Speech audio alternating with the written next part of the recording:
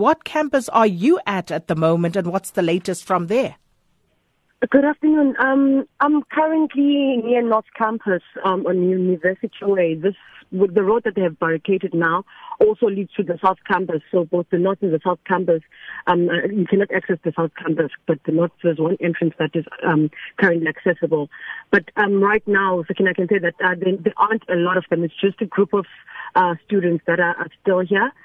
They had caucuses, and at 12 o'clock, a meeting between the management and the student leadership was expected to begin. But I see some of the leadership members, some of the members of the SRC are still here, and I think they'll be joining that meeting by 1 o'clock today. What I can also tell you is that they did barricade the road since early this morning, and I think they were more angered when the police, the sheriff came and read out the interdict to them, and that's when more students came in. But they're also complaining that the off-campus students, the shuttles were not operating today, so most of the off-campus students were not able to get onto the campus or be part of this protest today. So that's what's been happening right now.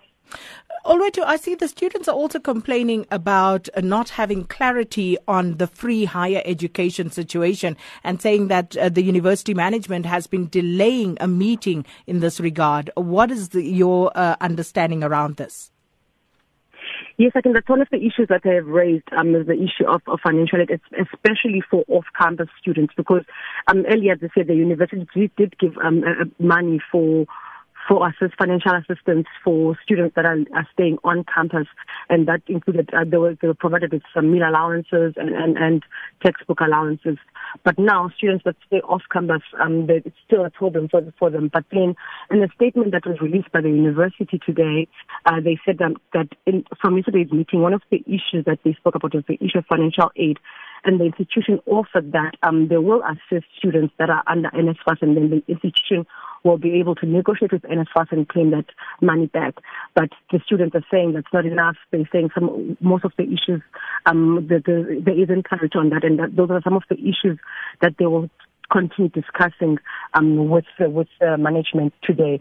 And also the institution saying that the interdict allows them to open tomorrow, but the students are saying for tomorrow they have planned a mass march. They're marching to City Hall to hand over a petition to the mayor of Nelson Mandela Bay, saying he must intervene in terms of the off-campus accommodation for students in town, because the municipality has a say on some of the buildings, has approved some of the buildings.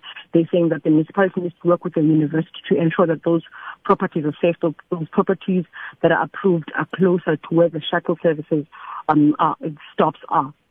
And just a quick one with regard to the interdict that was obtained last year. Are the students actually adhering to the boundaries set out therein? Like I said, after that interdict was read out, that's when most of them came out. They said that there was a few that burned tires, but it's not a lot of students that were there. It's just a group of them.